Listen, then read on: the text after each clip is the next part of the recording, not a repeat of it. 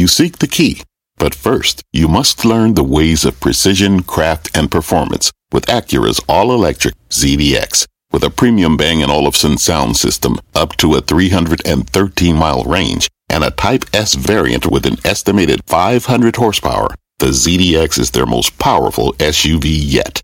Unlock the energy when you visit Acura.com to order yours today.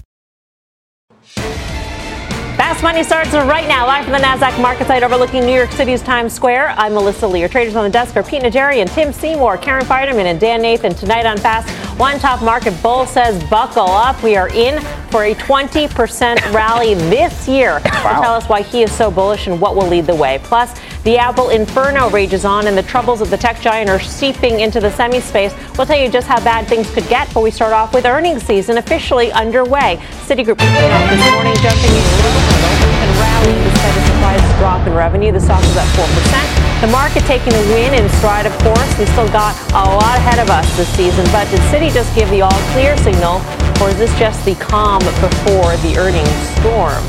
Pete, what do you think? I think it would be crazy for us to say, hey, look, this is absolutely going to clean up all of what we're going to hear in the next earnings cycle. But at the same time, this is a sector that's been beaten down. We all know that. Last year was very tough on the financials.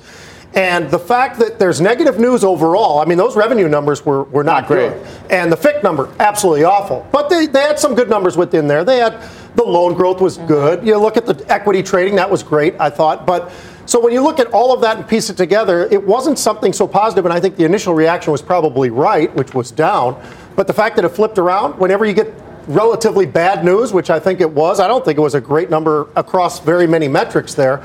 The fact that we moved higher, that's a good sign. It shows you that people are out there willing to put money to work now. Good reaction to bad news is what right, you're pointing exactly out right. as something yep. good. Okay. Yeah, look, I don't think it was that bad news. I think, if you look at their lending operations for 2019, they guided they're going to have $2 billion more in lending revenues in the upcoming year, which is very good. It's a company that also in the past we've been worried about their credit quality. Essentially, you saw the credit quality remain very, very high. It's also interesting, and this is a case of glass half full when many people used to see it half empty, is that if you look at where their expenses were, they're down 4% year over year for this quarter, and people say, hey, that's not bad for a company that during difficult times could not be cost efficient, and they're doing that now in a difficult period. So I think the numbers had a low bar, but I think these numbers were far from bad and trading up on less than bad. Does this speak well for the rest of the financials out this week? I think so. I think I agree with Tim, though. I think it really wasn't bad, but I think it wasn't good. I mean, like when you take a look at the reaction, was it 4% up good? It shouldn't have been here. Okay. That's the thing, right? Mm-hmm. That's the thing that made this decent earnings, is that it really shouldn't have been here. I mean, if you look at their return on equity, they're getting to over 10.5, a little higher actually. That's not terrible, especially for a stock that trades at 8-something times earnings, that trades at 80% of book value, that's improving and also has a dividend yield. It shouldn't have been here. But I think it does speak well for the what part of the things that I think made Citi trade well today was the commentary from Corbat talking about the economy of the U.S. as pretty healthy and very different than what we seem to think, as the market seems to reflect, oh my God, all kinds of fears of the economy going into a recession. They're not seeing that. So I think that was helpful. To the extent that they're seeing loan growth, I think a JP Morgan will as well. I wouldn't be surprised if they had that FIC number was awful. I wouldn't be surprised if JP Morgan had that as well. Bank of America is sort of in their own on their trading. They haven't done as well. Their M&A hasn't done as well. I think it speaks well for the other banks. I'm long both. We'll see tomorrow morning. Well, I think it does for today, right? So we're going to have a whole host of reporting. Tomorrow morning we have JP Morgan, Wells Fargo, then we have Goldman Sachs and Morgan Stanley and Bank of America. In the next couple of days, I think what the most important thing to remember here is that the banks crashed in December. We saw Bank of America, we saw Wells Fargo, we saw Citigroup. The market crashed. Go down. We saw these guys go down 20% in a straight line. Mm-hmm. The last time we saw that sort of behavior by U.S. banks was back during the sovereign debt crisis in Europe, 2011, 2012, that sort of volatility, and then we have to go back to the financial crisis when we saw that. So to me, when you think about it, one of you guys just said that they shouldn't have been here, okay? So you've had this kind of reflex move back up over the last couple of weeks. It's been a massive move, but I think most importantly, you're going to see that this news may not be good enough to take it back above like certain technical levels. Well, especially considering the revenue number. I mean, that bothered me. The fact that it's down 2% year over year, I mean, that's a little bit concerning. I think we needed, if we're going to be as confident as we normally are on this desk about the banks, they've got to beat on earnings. They got to beat on revenue. They got to beat on all kinds of numbers. If they match on a few, that's fine. But the fact that they missed as much now, is it more Citigroup specific? And that's something we're going to find out. And the FIC, it depends how deep are you in. There are some banks that are absolutely involved there. There are other banks, like a Morgan Stanley, I would say, for instance. I think Morgan Stanley, after looking at what the equity trading is right now for Citi, if there's a read-through, tells me that should be pretty strong over at Morgan Stanley as well. What's interesting is when people talk about December, Dan talked about how painful it was for the banks, and they talked about it on their call. The credit spreads widened up so much that there was zero trading activity. Yeah. We often think that banks during a volatile period are actually going to have very good sales and trading activity. Well, they had good equity activity. They had good equity activity, but it also speaks to what we had to talk about all the time in December, which is that this is a market that seized up. And so we talked about credit. We talked about how high yield was at 2.5-year lows and that we hadn't really seen the credit deterioration in markets until then. All my high yield traders were saying basically no bids were getting a hard look. And the bottom line is, I think it just tells you where markets were. I don't know if that's actually good news. It tells you markets didn't trade. The credit markets didn't trade with a ton of liquidity. They actually seized up and nothing happened. Volatility is great unless it's going down. Right. I mean, up and down is great for any of these guys, but all down is not good. All down's not good. I think no trading is not good when you get to that. Although, I mean, Citi did call out foreign exchange as really, that was in FIC, that was more of the problem. Yep. But they also did say we're seeing things better since then. Right. So let me ask you this question again. Is it a would you rather time? No. Okay, and I felt you read my body You did that earlier today. A little would you rather. That was great. I'm going to not do that again. Going there. No, I asked at the top of the show whether Citi was sort of the all clear for earnings season in general. And Dan raised a good point in terms of December, the whole markets went down, and maybe we should not have been there specifically for the banks. Should we have been there for the overall markets? Have we discounted sort of the bad news? So when you read through the earnings, it's okay to have earnings quality, the EPS not as strong because of a lower tax rate, a revenue miss. You look through those sorts of things. I think we have some leeway here. I think there is leeway in specific areas, absolutely. And I think we've talked about that many times on the desk about some of the names that have absolutely been bludgeoned and hit down to the downside to the point where even if they don't have growth this coming year, I think they're still buys. But I'm not so sure that the banks have to prove something still because last year was awful. The banks are their own animal. They're their own animal. Yeah. Okay. Yep. I don't think you can extrapolate to every Hold on. Yeah. The banks are the lifeblood of our economy. Okay, so like the fact that the banks underperformed all of last year in a very volatile year, and the fact that they crashed in a straight line in December, that is very troubling. If Citigroup is as good as it gets for this period, as far as the reaction of the stocks, then we're going to have a very volatile year, at least in the next few months, for the rest of equities. But I can't accept the fact that banks were the lone crashers in the middle of this. Semis were down 17% at one point. Right. I mean, you can't tell me. I get the fact that banks could be seen at the epicenter, especially if there's a credit storm. What do you think is more economically sensitive? Semiconductors or bank stocks? Semiconductor companies or bank company. I didn't hear your question because I was talking. What do you think are more economically sensitive? I can't hear you. It's apples to oranges. What's the question? The question is, what is more economically sensitive, banks or semi stocks? I think semis. I think semis proved the question, as a business or as a stock? A sector as a tell on the rest of the market. We're not going to agree, so you probably want to move on. You say banks over semis? Banks. I mean, it's obviously banks. Don't be silly. Is that what you said last week? You said Tim was being silly? Yes. I'm a rascal. All right. What can I tell you? Our next guest says forget about an earnings storm. A mega rally for the market is coming. Let's bring in Steve Chavarone, portfolio manager at Federated Investors. Steve, welcome to the show. I'm going to start this interview in an unconventional way. I'm going to ask this desk what they think of your prognostication of up 20% for the year. Fun. Show of hands. Who believes the markets will go up 20% this year? Over what period? Just by the end of the year? By the end of the year. All right. Steve, you think the markets are going to go up 20% by the end of the year? I do. And why? No offense, but I'm not discouraged. Look, that's fair. We just talked about the fact that the market shouldn't be here, right? And that was the idea, right? Banks shouldn't be here. We don't think that the market should have ever been at 2350. At 2350, in our mind, you're pricing in a recession. If you don't have a recession, then we think that there's considerable recovery. And if you go back and you look at the prior non-recessionary pullbacks, 15, 20% pullbacks, you fall on average about 20%. It takes you a couple of months to double bottom, but your 6 and 12-month out returns are quite good. It's 20% over 6 months. It's 30% over 12. We think that at $170 in earnings, the PE multiple can get back to 18 times.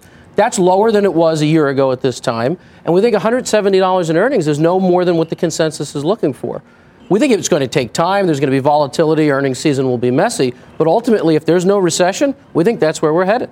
All right. So let me ask you, the market's not a monolith, right? Yeah. So do you feel that broadly, or are there specific sectors that you think they're going to lead the way and others are going to be laggards? I think the Fed changing their tone is a game changer. They were a source of volatility through the entire back half of last year. Powell almost looked like a prisoner when he pulled out his piece of paper to an impromptu question. Was he blinking? Said, I'm never going to hike ever again. The most interest rate sensitive parts of the market, cyclicals, small caps, dividend payers, EM, I think all of those can lead. All the stuff that got hammered in December that really took it on the chin, we think that's where you have opportunity. Now, it's scary to buy those right now, but we think that's where the most opportunity lies. Yeah. Steve, ultimately, though, when you talk about we're not having a recession, or you don't think we're having a recession, and that's fair. But what if by the third quarter, and I think it's difficult to argue against it being late cycle. We're not going to get 2 consecutive quarters of negative growth, but we certainly, the market could be pricing in recession. And I agree that the market priced banks to recession in December, and we're not there. And by any measure of where banks have been at this stage of the economy. So agree. But I don't believe that by September we can't have a different view of 2020. Look, it's entirely possible. Here's how we think about it. When you look at the leading indicators of recession, you have credit spreads, you have unemployment claims, what they're doing, you have housing starts. All of those have deteriorated off their best levels, but none of them are anywhere near recessionary levels, and those are leading indicators of recession. If anything, we think as you get to that September part of this year, you're going to have gone through that earnings slowdown where we grow at 5 or 6% a quarter, and you may be seeing an acceleration at the end of that. A recession will come and it'll kill us. We just don't think it's the end of 19, beginning of 20. But Steve, if we go back and look at 2018, we had an up 7-8% S&P 500 at its highs, and we closed down 7%. It was down more than that at its lows. What are the catalysts in 2019? If we all can agree that we are in a late cycle economy, what are the catalysts for the stock market here in the U.S., especially with the backdrop of slowing economic data in Asia and Europe, and obviously here too? What are the catalysts? I just don't see it. I think there's a couple. I think one, the Fed being on hold is a big one because the market was pricing in a rate hike a quarter between now and until the end of days. And I don't think that's going to happen. I think we're going to get some certainty on trade. Now, whether or not it's everything we want, we'll see. But at least when there's certainty, companies can start to invest again. And then I think the third thing is because of that weak data, the bulls always are trying to play this game a couple levels out, whereas the data today is usually the fertile ground of the bear.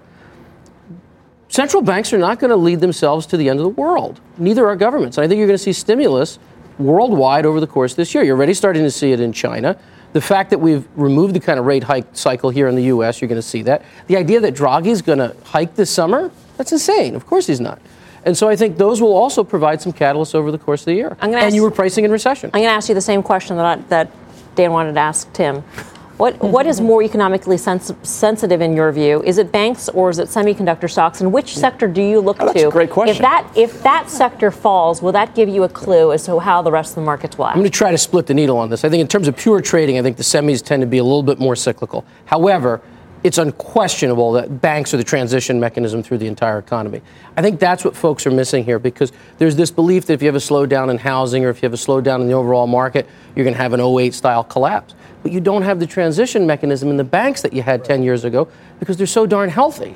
And so, yeah, look, all cyclical sectors got hammered. In fact, financials weren't the least of which, when you look at Q4 as a whole. Industrials were just as bad, materials, energy. The entire cyclical part of the market got hammered because the market was pricing in a recession. We don't think it's going to happen, and so we think you take the over. Steve, great to have you. Thanks for coming by. Steve Chavaron of Federated. All right, Pete, I will go to you. You did not raise your hand. You did not agree with Steve first. You heard what Steve had to say. And what do you think now? And I'm generally bullish, even in the market that we're in right now, and we have a lot of uncertainty out there. But the reason I didn't raise my hand for the 20% I think is a pretty extraordinary move. And I would say if the number was a little bit less, it was something like 10, 15%, maybe I think there's a chance there because there were pockets that were so overpriced, there's no doubt about it. So when we bring up this PE of the S&P, there are certain areas there that were absolutely extraordinarily high that deserve to be hit. And I think there are areas now that are so inexpensive we can buy them. I think industrials are cheap. Financials are cheap. I think those could lead us to the upside. But 20%, I don't think so. Which areas of the market do you see close to up 20% in 2019, or as close as you can get to 20% up? I think what Pete just talked about. I mean, it's possible energy, particularly anything that's levered, right? Mm-hmm. If we get a recovery in energy and there's leverage beneath it, equities could absolutely move 20%. That would probably be one. Some retail, I think, way overdone. I could see up 20. Coming up, Micron and Western Digital both taking a hit today as Wall Street waves a red flag for these chip stocks. Is there even more pain ahead? Plus, the biggest car makers are going electric as General Motors and Ford, among others, are trying to take on Tesla. But can the other car stocks catch up? And later, healthcare under pressure. But Pete here says there is one stock in the sector that has him yelling, giddy up. Yeah. Let's give us a name when he steps up to the plate for the Fast Pitch. We're live from Times Square in New York City. Much more Fast Money right after this.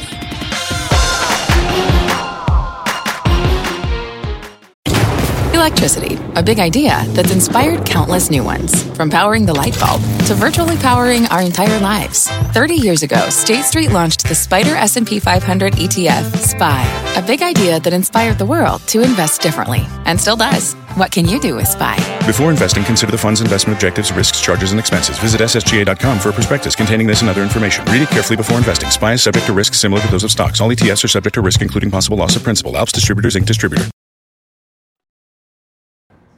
Welcome back to Fast Money. Automakers are in high gear at Detroit's auto show, and the largest car companies have their eyes set on Tesla as Ford, Nissan, and GM are all rolling out big plans for the electric car market. Phil LeBeau is live in Detroit with more on the story. Hey, Phil. Hey, Melissa. Tesla is not here at the Detroit Auto Show, but there's no doubt that the influence of Tesla can be felt when you talk with executives from the different automakers. Here's an example of what we're talking about. There's a greater emphasis now more than ever to develop electric vehicles, more than just a niche model here or there. What are we talking about? Start off with Volkswagen. Today, committing to building a second assembly plant here in the United States. It'll build only electric vehicles. It'll be right next to the other VW plant in Chattanooga, Tennessee. When we talked to Ford CEO Jim Hackett yesterday, he was talking about their development of electric vehicles, and he said to me, we've got an EV surprise for sometime next year. And then you have Cadillac coming out with an all-electric model by 2021. And when I asked the president of Cadillac, how much are you benchmarking Tesla, the success of Tesla, what did he say? Obsessively. Here's more from Steve Carlisle. I think they've done a lot to popularize electric vehicles and to get into the minds of consumers. I think that's been very valuable. I'd say that's and just push the envelope in terms of thought process and made everybody a little bit sharper and on their game. I would say that. I think we had to wait a while to write the whole story because we don't know what happens when EVs really start to scale from a distribution and a customer experience perspective. So, for the rest of it and a profitability perspective. So I think we got to wait a little while before we write the whole story. Well, that story is starting to be written in terms of EV sales here in the United States. Take a look at this graphic because this says it clearly. If you look at Tesla sales in the United States, the estimate last year, almost 200,000, that easily dwarfs what was done by General Motors, Toyota, Nissan, BMW. Add all of them up. They almost equal what Tesla did last year in terms of sales. They don't even match it yet. The bottom line is this, guys. Tesla, while nobody is saying that they have won the electric vehicle race, there is no doubt that automakers and executives are no longer poo-pooing them. When I talk with the executives here at the Detroit Auto Show, there is now genuine, not only respect, but also a little bit of what's next from Tesla? How do we catch up with what they're doing? Nobody's saying they can't catch up, but it certainly is on the minds of automakers here at this auto show. Guys, back to you. All right, Phil, thank you. Phil LeBeau at the Detroit Auto Show. Lots of great stuff coming out of that show.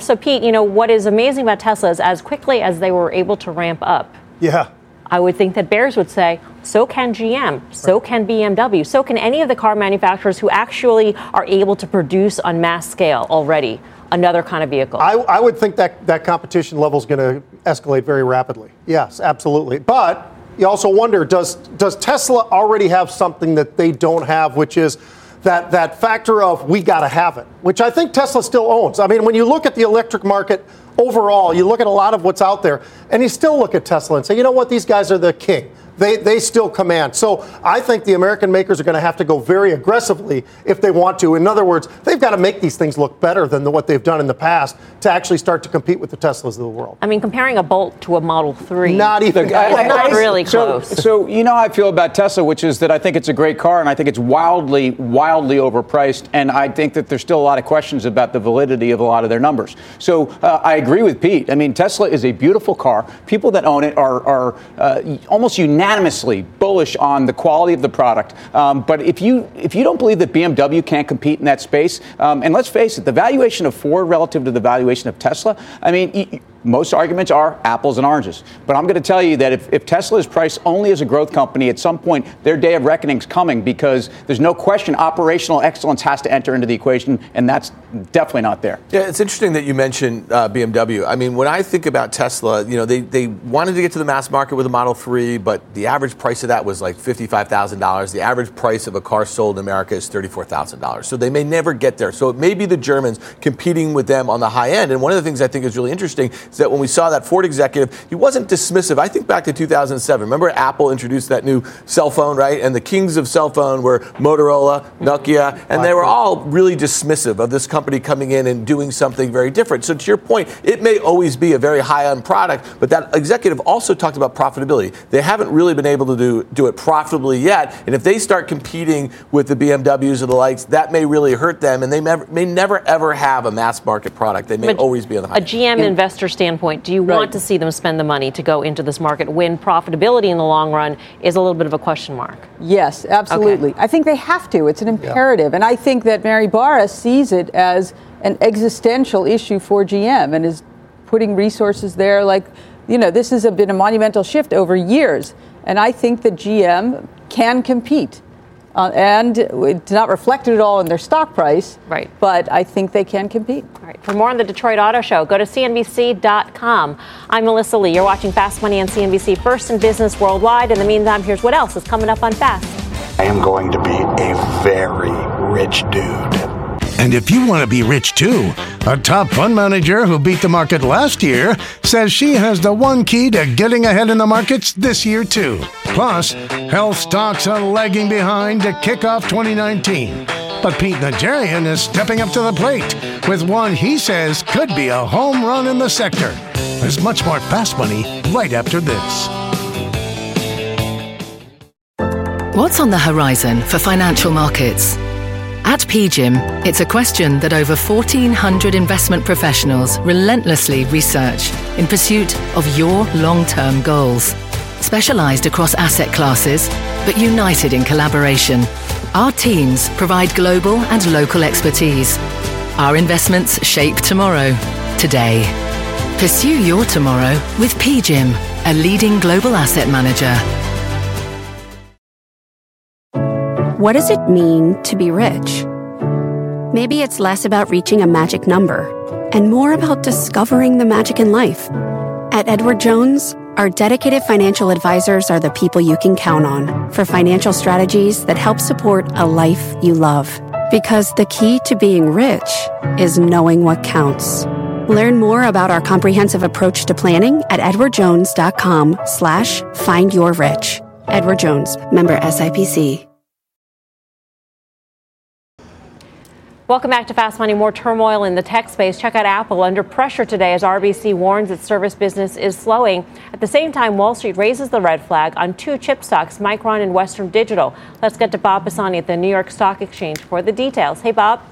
Hello, Melissa. Good to see you. Apple had another tough day, down 1.5%, now down 5% for the year. That's greatly underperforming the S&P, which is up 3% for the year. So the big issue, fears of plummeting iPhone sales in China. Not surprisingly, with peak smartphone talk all the rage these days, everybody's giving advice to Apple. It's kind of funny to watch this. So, for example, Wedbush says Apple needs to cut prices in China and boost its services by buying companies that provide videos and other entertainment. Buying something, anything, is easy advice to give when you're sitting on north of $200 billion in cash. Thank you, Wedbush. Barron's, for example, said over the weekend Apple should buy Nintendo and get deeper into gaming.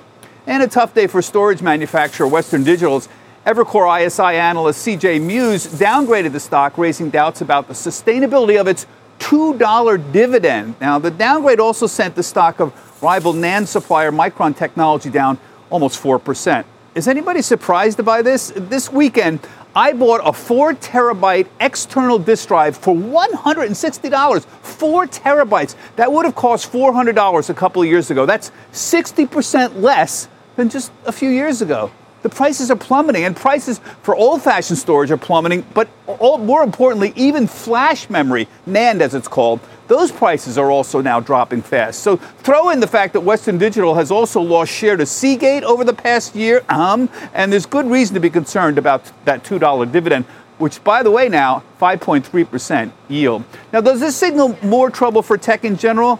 None of this news is terribly shocking. The market's been taking down 2019 earnings estimates for technology in general for some time. So look here, November 1st, the earnings were expected to be up 5.2% in 2019 for tech in general. They've already been cut in half to 2.6%. So the market's already adjusting to this new reality. Back to you, Melissa. 4 terabytes. It's a heck of a lot of storage, Bob. I don't know what you're storing. You can use the cloud, you know. You got I got a lot of photos and a lot of iTunes, but 4 terabytes for $160. It's amazing. I could store everything I have.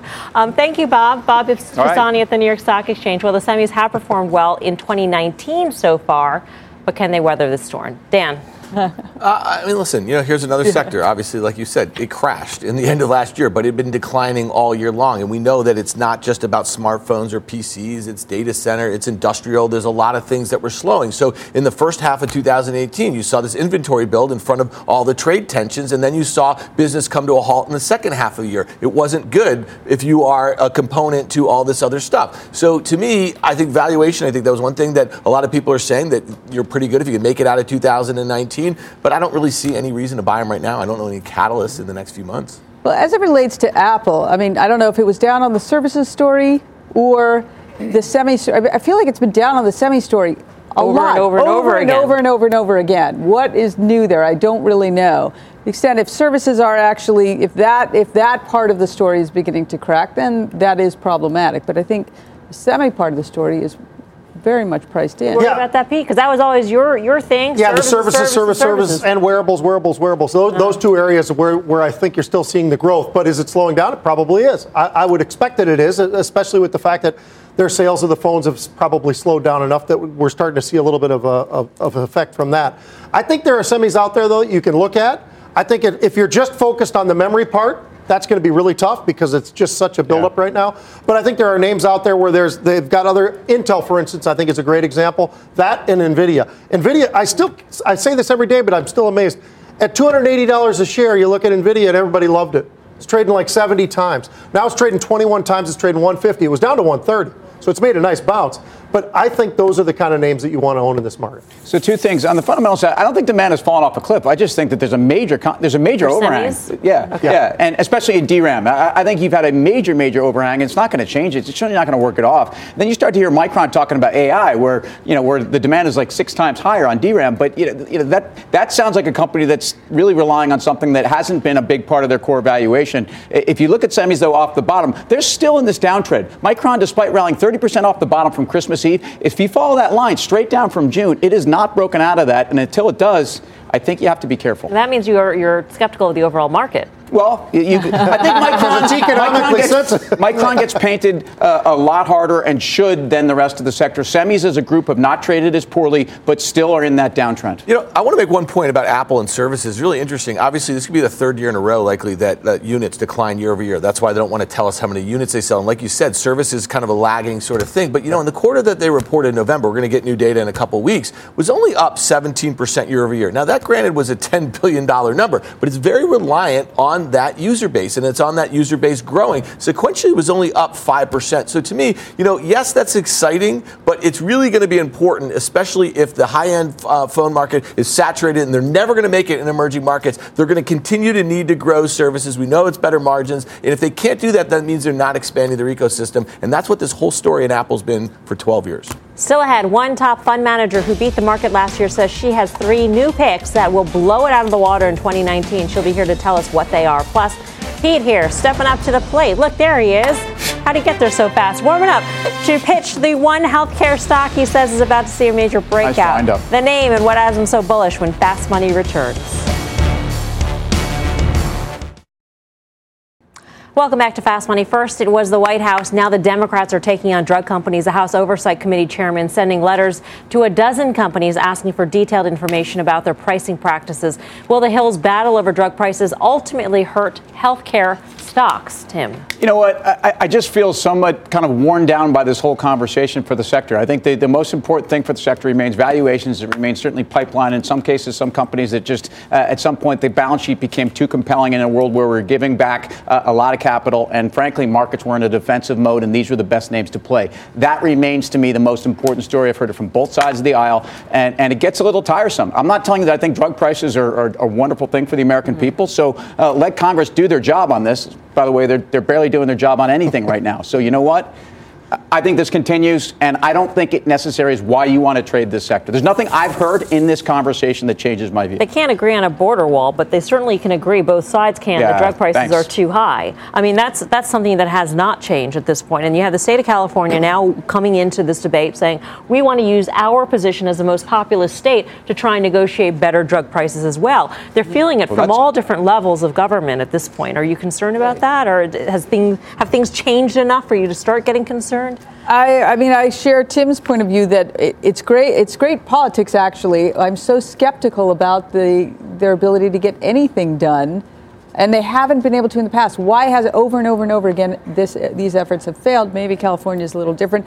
If you think the drug's priced in already, that skepticism, then they're probably a good place to hide. Yeah, I would just add one point. I think there's very few issues that are as unique as drug pricing where it's just populist and it works on both sides. And if there was ever going to be some sort of compromise, this would be a place that I don't think there's too many voters out there who'd be disappointed about it. It's not ideological unless you're a pharma lobbyist or a pharma executive. All right, well, Pete here thinks that one of these names is going to come out ahead in the battle over drug prices. So why don't you head over to the plaza and give us your fast pitch? Well, and Tim brought up a couple things. He was talking about valuation. He was talking about pipeline. I'm going to be talking about the same exact thing. And that's what makes this so great, I think, because we can't control those things that are going on in Washington. We obviously listen to them.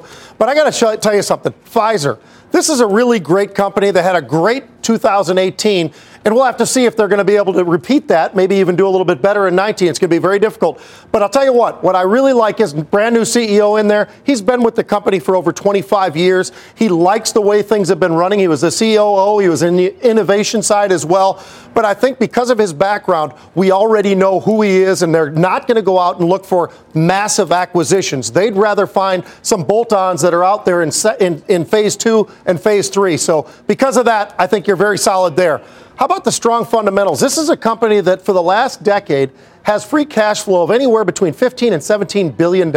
I mean, this is a company that fundamentally, when you look at the 3.4% dividend yield, the buybacks, they've shrunk their share count by 14% over the last decade as well. So this is a company that is very committed to you, the shareholder. That's why I've owned it as long as I have, which is probably going on about 12 years now. I'll tell you what, this pipeline really does excite me. Now, there's not a lot of growth in revenues right now. You look at earnings, all the rest of that. But when you look at the pipeline and you see 25 to 30 drugs in the pipeline by 2022 that likely are going to make it to market, at least they think so, 15 of them are in the blockbuster category. That really says a lot to me. When you look at that, Tim talked about pipeline, I'm talking about that. I think that is what you really get excited about right now. Hey, Pete, talk about this product. You are talking about the product pipeline. And in fact, I think this is the place where you get re-acceleration. Is there a name in that pipeline that gets you most excited for the kind of short to medium term? Well, I got to tell you this. Here's the important thing as well that I didn't mention was 4 different drugs in the cancer area actually got approved last year.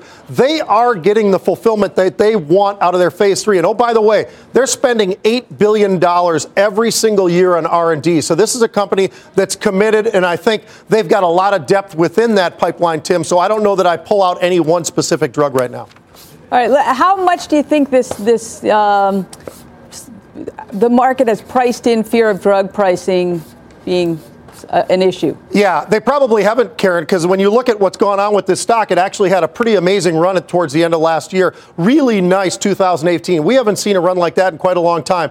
But it got a little choppy in here, and obviously between the president and now, as we're hearing from the Democrats as well, coming after the different drug pricing thing, I think that's an issue. I think that you can't just say, hey, that's something you can't look past. But I think at the same time, you've just got to realize right now that when you look at the fundamentals, we know the fundamental story, and I don't think that part's going to change, particularly in terms of the pipeline and what really is coming till 2022.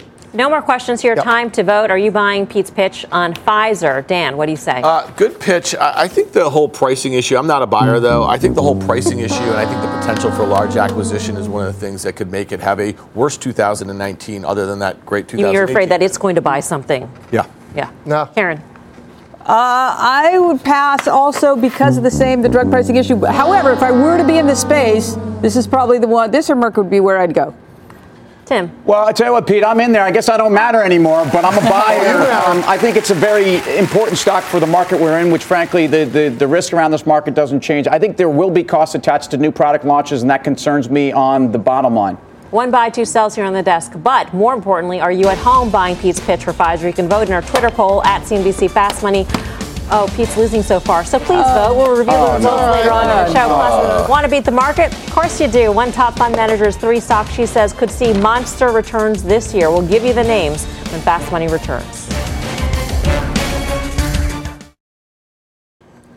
Welcome back to Fast Money. While 2018 was a rough year for the broader markets, one tech-heavy fund stayed above the water. The ARK Innovation Fund, ending the year in the green, ended as up more than 10% just this month. Joining us now with their top picks to beat the market in 2019 is ARK Invest founder and CEO Cathie Wood. Cathie, it's great to see you. Thanks so much for joining us. Thank you. You've got a lot of picks. We're going to focus on your top 3.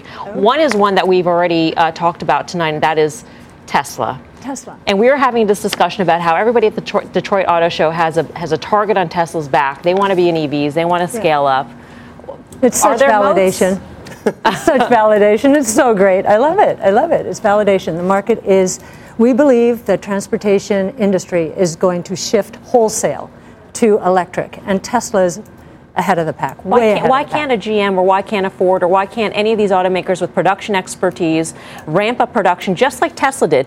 People are amazed at Tesla's ramp. Yes. Why can't they do it? It's DNA. It's DNA. So Tesla is ahead in 3 very important categories. It will be very hard to catch Tesla when it comes to battery cost, batteries and battery cost decline, battery technology. When it comes to artificial intelligence chip, it has its own. Everybody else will use NVIDIA, but their design cadence is more like 3 to 5 years. Tesla's is every year to 2 years, so completely different dynamic. And then the third dynamic, which will be really difficult to catch, is the miles of data they have collected from their own customers. More than 10 billion, they're adding more than $1 billion a quarter, well more than $1 billion a quarter. And I think Google Waymo, which is the closest behind them, is maybe 100 to 200 million miles worth of data. That's what powers an autonomous vehicle, and that's where we're going. In terms of the batteries, these car makers, their cost of the battery, I presume, would be higher because they don't have their own battery factory. Or is it? I mean, are they able to source from other places? So there are 2 reasons. One, we do believe they need to vertically integrate. And Volkswagen just is the first traditional auto manufacturer to announce that it will do that. The second is they are all operating with lithium-ion pouch batteries, not lithium-ion cylindrical batteries that Tesla is. So Tesla is riding down the consumer electronics cost curve, which is much, much lower than that lithium-ion pouch. So, in the early days, no one wanted to do batteries this way. In fact, they made fun of Tesla for building its car on top of cell phone batteries that were going to blow up. Right. They've done an amazing thing from an engineering point of view. No one else thought was possible. That puts them way ahead of the game. A couple of other picks that you like, or a few other: Square, PayPal in the payment space. Yes. Apple, you like Apple. But in terms of the themes overall in 2019, you also like things like gene editing. Yes. Right? 3D printing. I mean, you're looking, are these 2019 specific themes, or are these themes that have existed in your portfolio from its inception? So we have a 5-year time horizon. These ideas you're talking about, we just published today in our Big Ideas report. It's on our site, ARK-Invest. And yes, we think there are going to be some proof points for gene editing. They were mauled, these stocks, Intellia, Editas, and CRISPR Therapeutics, mauled at the end of last year because of the CRISPRed twins. Well, this year, we are going to get proof positive, we think, that Editas's therapy is going to help cure pediatric blindness. We should get those results this year. This is not going to... So there are specific catalysts to 2019. They have populated human trials. It will take several months, maybe 6 months, for this gene therapy to really take effect. And then by the end of the year, we should have an answer. It works in mice. It works in non-human primates. We think it's going to work in humans. If I had told you in the late 90s, the tech and telecom bubble, that we were going to see cures for things like blindness and cancer and diabetes, my guess is that the 3 companies with the foundational patents there, which would be the 3 I mentioned, they would have scaled to $100 billion, dream the dream. They can't even get to $5 billion, the 3 of them together. This is completely misunderstood technology. Right. One last quick question, because we're out of time, but this is fascinating to me. 3D printing, this is something that we had talked about a long time ago, and these stocks were fads. Why 2019? Why is it this year that these things will work? Well, for a couple of reasons. The fad was all about consumer. Right. That's not where 3D printing is going. 3D printing is being integrated into aerospace companies. It cuts costs, weight. We knew that, though. But it's taken the FAA a long time to approve this. So finally, a company like Stratasys is being integrated into Airbus and Boeing planes. These are performance part. Our director of research says every part on a plane is performance part, but and that's because they're so much better. And if you combine 3D printing with machine learning or artificial intelligence, you can cut weight by 75 to 90%. These companies, Boeing, Airbus, their gross margins are in the 15 to 20% range. You get a cost cut of 50 to 75%. In any one of their parts, that's going to give them an idea. We've got to do this throughout this plane. So they're on 0.1% of these planes right now. They could get to, we think, 20% of the planes. And they go right into engines. By the end of the year? No, not by the end of the year. This is over a decade? This is something where we will see these companies talking about 3D printing. And it takes a long time to get into these design cycles. And what you'll find is a Foreign Labs, which is a private company, 10 times sales. Right. They're dreaming the dream in the private markets. Public markets, Stratasys is being integrated into these planes, 1.5 times sales. It's crazy. Kathy, fascinating stuff. We hope you'll come back sometime soon. Sure. Thank you. Kathy Wood of ARK Invest. What do you think of some of these themes? You guys want ideas. You just got a whole host of them. Stratasys is $1 billion market cap. It's got $350 million in cash and basically no debt. And she just laid out a really brilliant, next 5 years for this company. So that's a good idea. Yeah. Coming up, General Electric surging more than 30% off its lows last month, and one trader just bet the rally could continue over the course of the next year. We've got the details. Plus, let's take a look at our Cramer Cam. There you see Jim talking about one soaring retailer he says is a bargain buy right now. You can find out why at the top of the hour. We're live at the NASDAQ in Times Square. Much more Fast Money still ahead.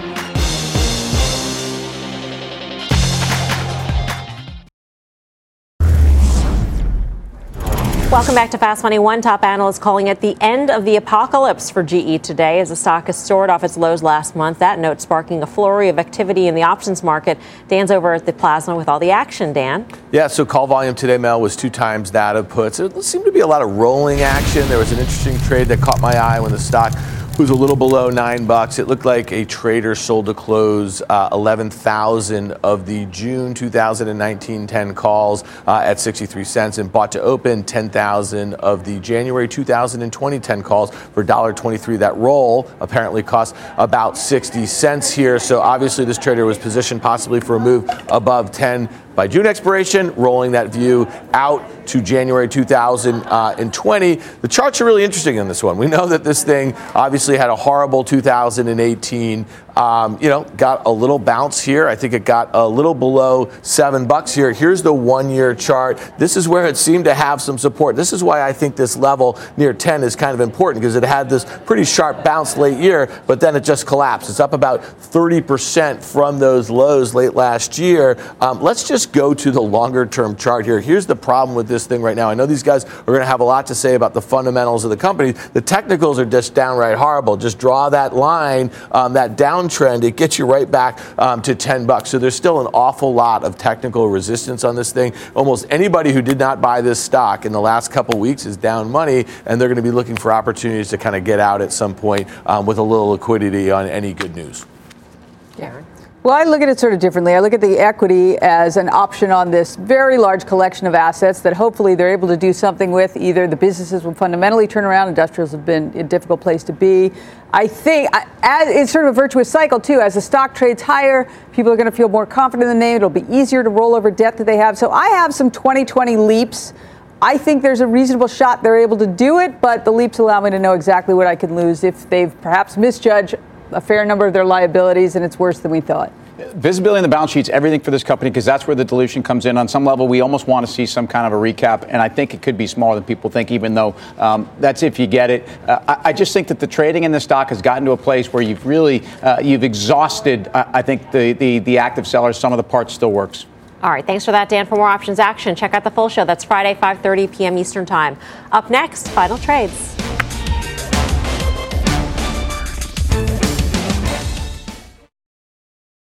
Welcome back to Fast. Time to reveal the results of our Twitter poll for Pete's pitch on Pfizer. You know the drill.